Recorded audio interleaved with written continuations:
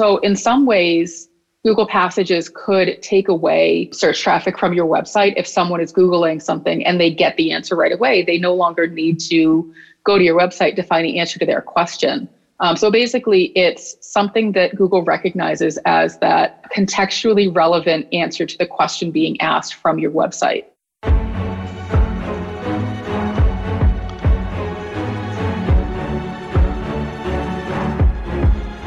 Welcome, B2B startups, change-ups, scale-ups, and grown-ups. This is the B2B Lead Gen Podcast. I'm your host, Eric Schwartzman. Let's do this.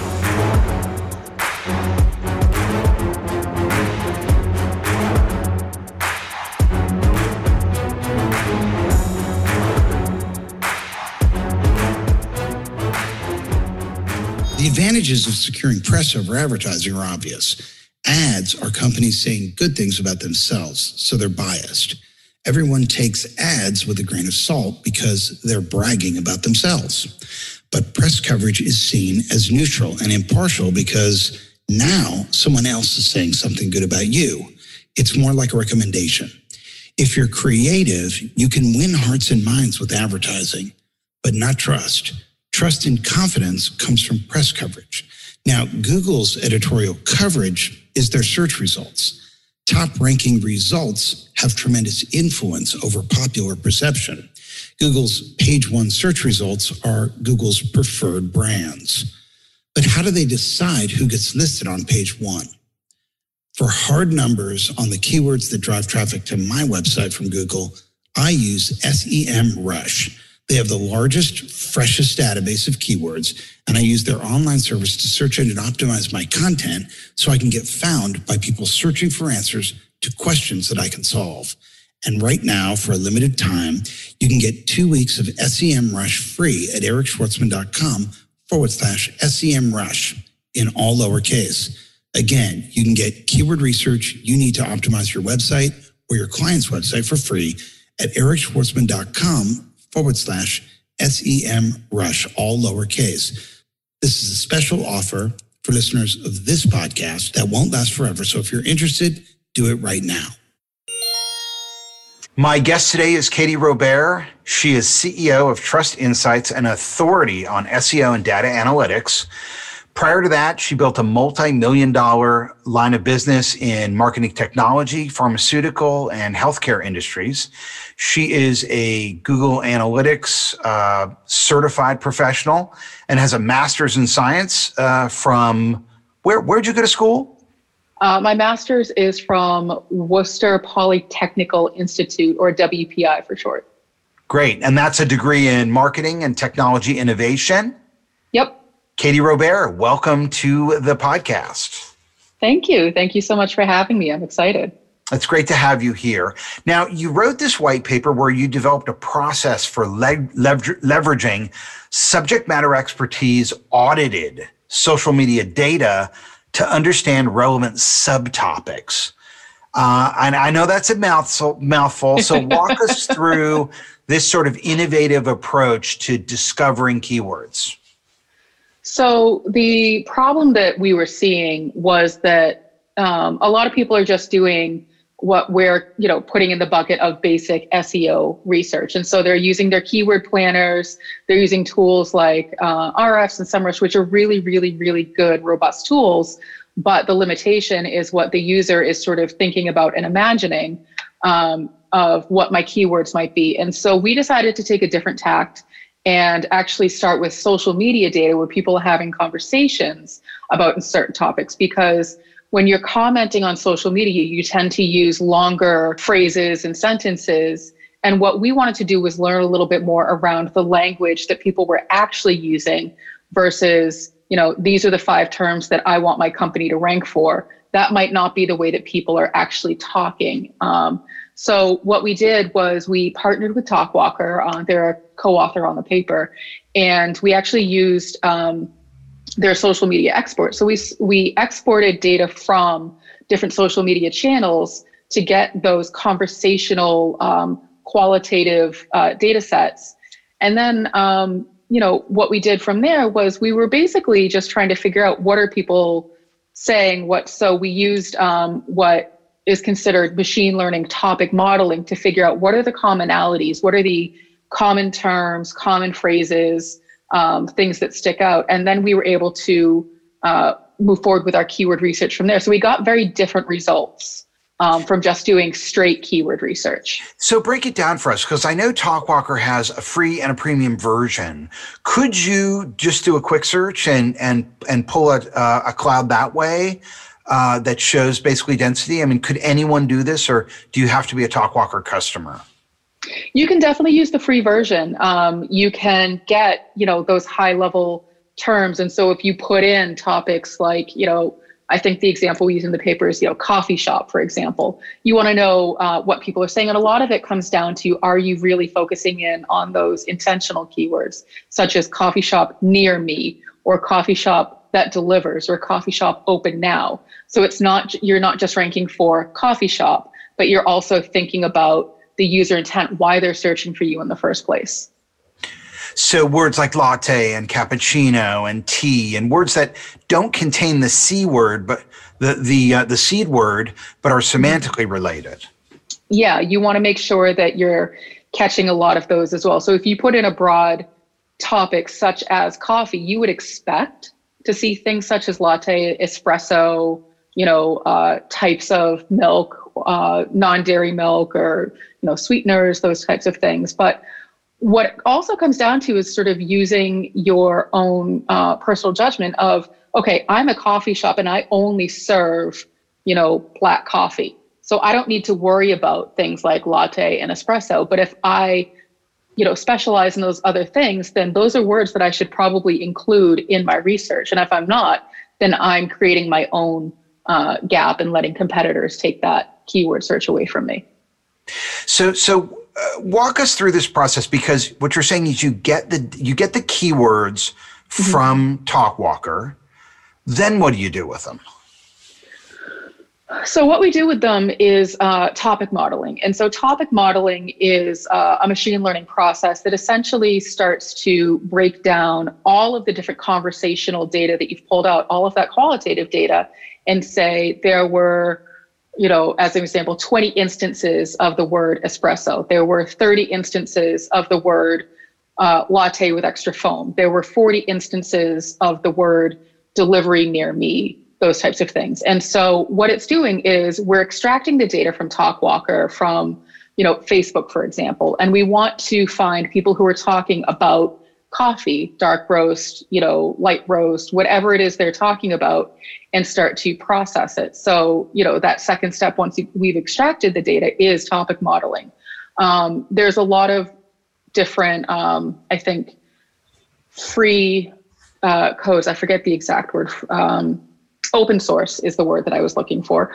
Open source code for doing topic modeling. You do have to have some coding language expertise to be able to do it. It's not something that you can just pull off the shelf. For example, there's not a good topic modeling tool. So we at Trust Insights have built our own proprietary version of topic modeling, using a lot of that open source code to then process the data to figure out what are the commonalities, what are the terms that are kind of close to each other. So you might have certain types of sweeteners near non-dairy milk substitutes. And so trying to pair those things together, or there may be words in there that you weren't even aware of, for example. So that's sort of the next step. And then after we figured out what are the common terms that people are using when they're talking about the topic of coffee, then we can go ahead and do our keyword research.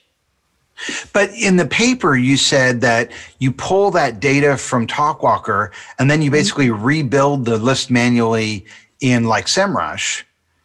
And that becomes, based on the volumes there, because you said, that social media is a great place to search for relevance, but not so much volume. So my understanding reading the white paper was that you basically pull that topic cloud, and which I know you can export as a CSV, as an Excel sheet, from TalkWalker, and then of course pull that into something like SEMrush and get a sense on volume and how to prioritize there. Did I misunderstand it? I mean, because I don't have the topic modeling capabilities, so could I do that? Would that still be a valuable process? Absolutely. And so if you don't have the topic modeling capabilities, you can do that more slimmed back version that you just described, Eric. So you can pull those conversations or that word cloud as you're describing from TalkWalker, and then use that as your basis for the keyword research, and use a tool such as Ahrefs or SEMrush to try to find similar type terms. Like, so you have your seed term as you described, and then pulling out those other relevant terms to find the density, the difficulty, those types of things that you would typically see in an SEO project. So in the white paper, you show a data visualization that you made by doing the same thing from Reddit.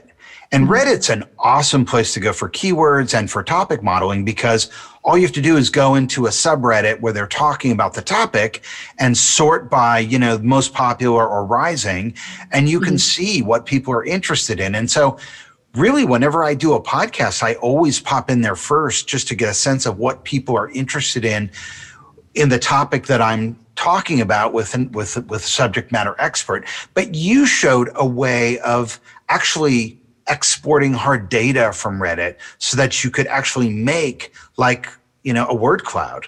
In your case, it was a little different, but how do you do that?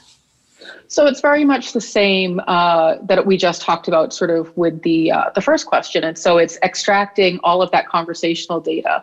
The reason why we like to process our own data is because we like to take really big volumes of data. And so,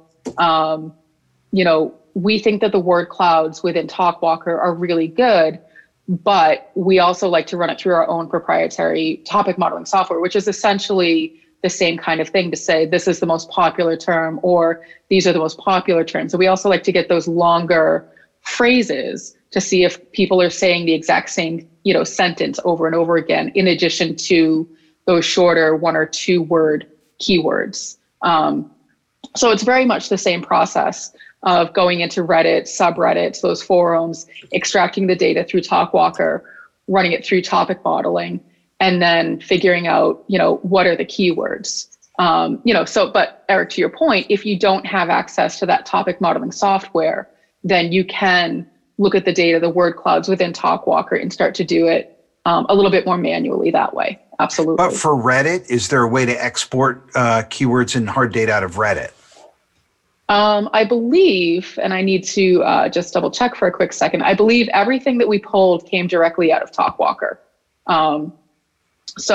But also Reddit has an API, so you can export from TalkWalker, but if you are also able to build an API directly into Reddit. So basically an API, for those who don't know, is essentially like a tunnel. So the tunnel connects from Reddit to your, RStudio software. And it just, you say, these are the things that I want to extract. And so you can build the API to connect the two systems and say, I want to extract these things. So you can do it both ways. If you don't have an API, you can pull directly from TalkWalker.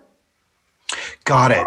And another thing you mentioned in the report is you said, when you pull a list of keywords, you basically, before you go after them, you discount the difficult words.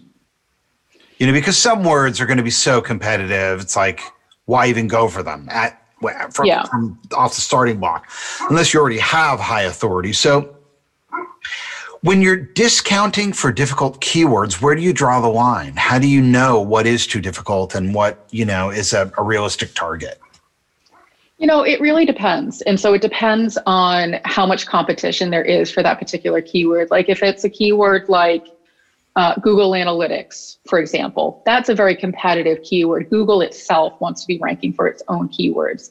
And so those are going to be tough to rank for. And so drawing the line is really sort of a judgment call in terms of how hard you want to fight for that particular keyword. And in order to fight for it, you need to be creating a lot of content around that keyword, a lot of authoritative content. We can get into, what, that authority means. So drawing the line really comes down to, what kind of resources you have available to fight for keywords. And so what we try to do is we try to find keywords that are still somewhat competitive, maybe a little bit on the easy side, but are relevant to the business. And so for a lot of our clients, we look at the organic keywords versus the branded keywords, because you should be ranking for the branded keywords for your own business, but the organic keywords might be things you might not be thinking about. And again, that comes down to sort of like the near me or, that search intent. The difficulty goes like in RFs, for example, on a scale of 1 to 100. So we start looking around, 50 and below, and then we see if there's any other more difficult keywords that we want to cherry pick from there. 50 and below? What is 50? It's their ranking scale in terms of difficulty of how competitive it is, how many people are trying to rank for it. Who's ranking? Companies, people that are writing content around featuring these particular keywords on their websites or in their news articles. Because I know that like in SEMrush and Ahrefs, they have these sort of arbitrary difficulty numbers. Mm-hmm. But are you saying that there's some sort of consistent number that you can use across platforms? Not necessarily. The difficulty scale, what goes into it might be different in Ahrefs versus SEMrush. So really you just have to look at what their scale is overall. So if it's a 0 to 100 in Ahrefs, then you can sort of say like, all right, I want to look at 50 and below. In SEMrush, you can do the same thing, look at their scale, what the range is, and figure out what's that midpoint. That's usually where we start. But again, it really depends on what the goal is of the project. If someone wants to really, really be ranking for that really difficult keyword, okay, yep, we have to then figure out what is the plan to, get that search traffic. Katie, what is Google Passages? So Google Passages is, it's like a text snippet. So a really good example is if you Google for Marketing Over Coffee co-hosts, then you're going to get a little passage from the Marketing Over Coffee website, which is going to explain who the co-hosts are. So in some ways, Google Passages could take away search traffic from your website. If someone is Googling something and they get the answer right away, they no longer need to go to your website to find the answer to their question. So basically, it's something that Google recognizes as that contextually relevant answer to the question being asked from your website. And so, talk to us a little bit about zero-click keyword searches and how SEOs and digital marketers are now essentially competing against Google. So zero-click is essentially you want to show up as the first thing when someone searches for, again, using the example Google Analytics, you would assume that Google comes up.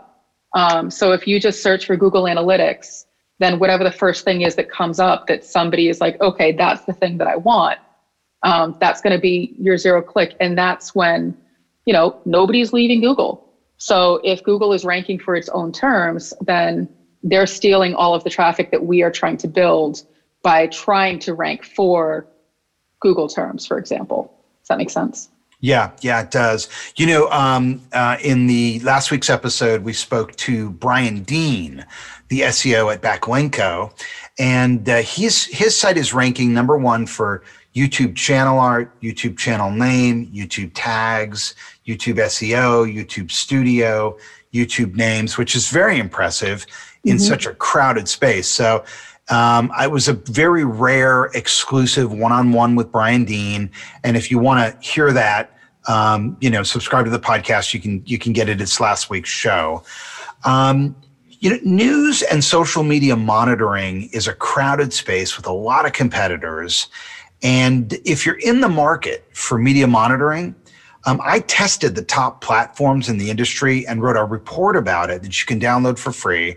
It's got feature by feature comparisons as well as a user rating chart and reviews. It's software agnostic. I was not paid by anyone to write it. It's fluff free.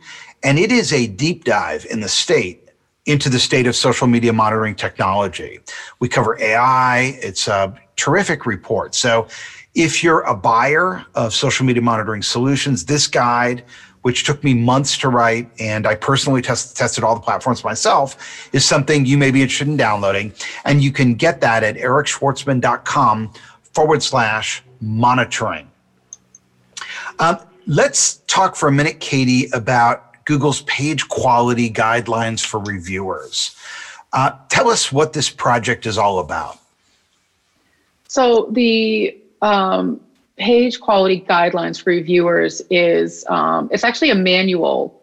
Human raters rate a small section of pages based on 175-page manual given to Google's AI for training data.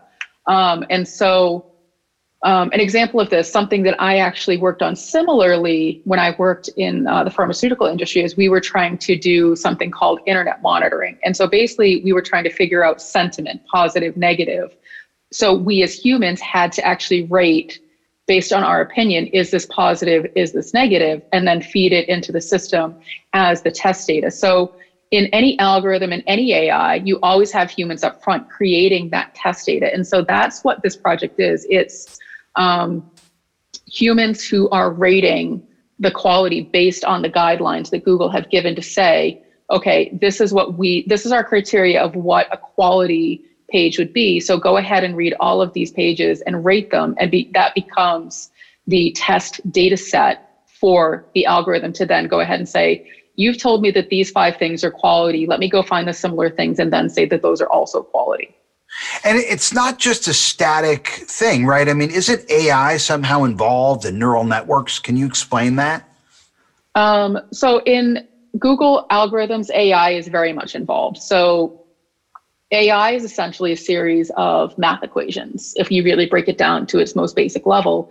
And what it's doing is it's taking data and running it over and over again to see, okay, I can apply this here, I can apply this here, I can apply this here, because that's what the humans have programmed it to be. So in this particular instance, humans are training the algorithm to say, this is what I want you to look for.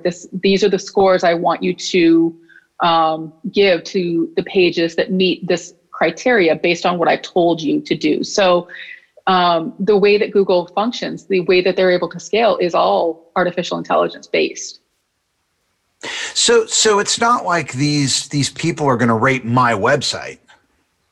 They might. Probably they're going after bigger websites right now, but at some point they might, or they're going to say, we've trained the algorithm on these larger sites. So eventually when it gets to the Eric Schwartzman site, then we already know what to rank it for or what to rate it for. Right. But the idea, right, as I understand it, is they're basically having humans rate a sample, yep, and that will be applied to a neural network that will then use those same learnings in the search algorithm over the whole internet. So it's not so much that they're going to come rank my site.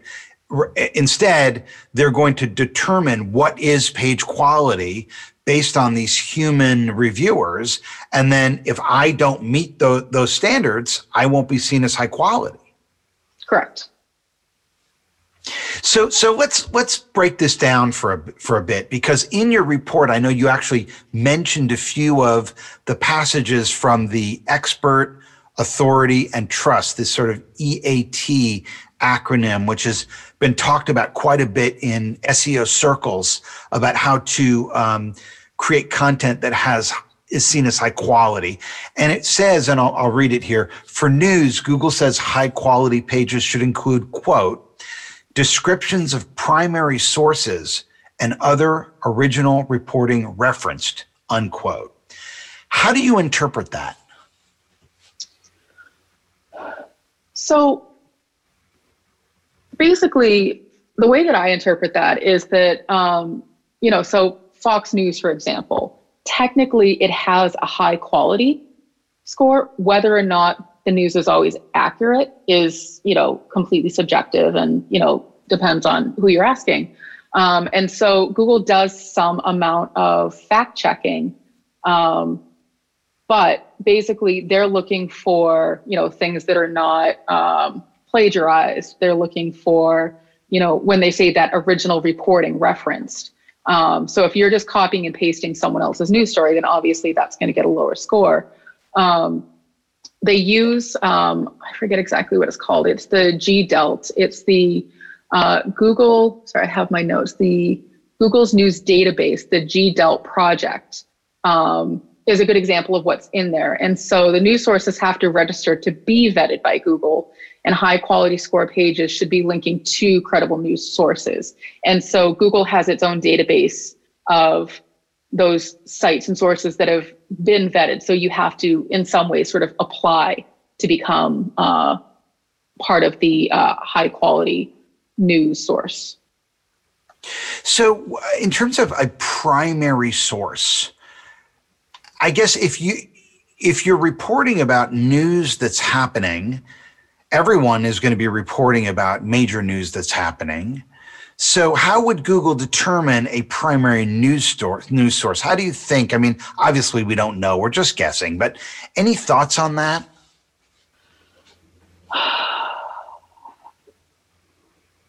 My gut is saying that it might be, who's first out of the gate. So one of the things with the internet is things move so incredibly quickly that an internet minute is really like a nanosecond. So it's a blink of an eye. And so if you are not immediately first out of the gate with the news story, then chances are, you're already forgotten. You're in the past. And the attention span of consumers of the information is so fast. So that's just sort of my off the cuff, thinking of how it works. Really, I would say that it's, really only Google knows. And those are some of the, not to be completely vague, but those are the mysteries that only Google will ever know. But it's, it's the early news, people who can immediately start reporting a story from those trusted sites that have gone through the Google News database that have been vetted by Google. Sure. Get it out first. That makes sense. They also say that the news should be accurate. But as we know, truth is not a ranking factor. Right. So how do they create, or how should we, as communicators and maybe even as public relations people, if we're doing company news or corporate bloggers or content marketers, how do we create newsworthy content that Google deems as accurate if truth is not a ranking factor? What's your take on that? So like you said, Google's not looking at the accuracy of the news story in terms of a ranking. So it has to be, a high authority page that Google deems, as authoritative, like we had just talked about. And so they do some level of fact checking, but really, they can't stay on top of all of it, even with their AI and algorithms. So work with a good PR firm is really sort of the short answer. Make sure that you are doing your best to represent the news and work with those trusted resources to get your news out there, with your byline or your company's byline, but work with them, partner with them instead of sort of fighting against them to say, I want to, get in there, I want to compete against a Forbes or a Wall Street Journal. Work with them is probably the best way to get the more accurate news covered. Katie Robert, CEO of Trust Insights. Thank you so much for joining us. Thank you. Thanks for listening. This is Eric Schwartzman for the B2B Lead Gen Podcast. See you next time.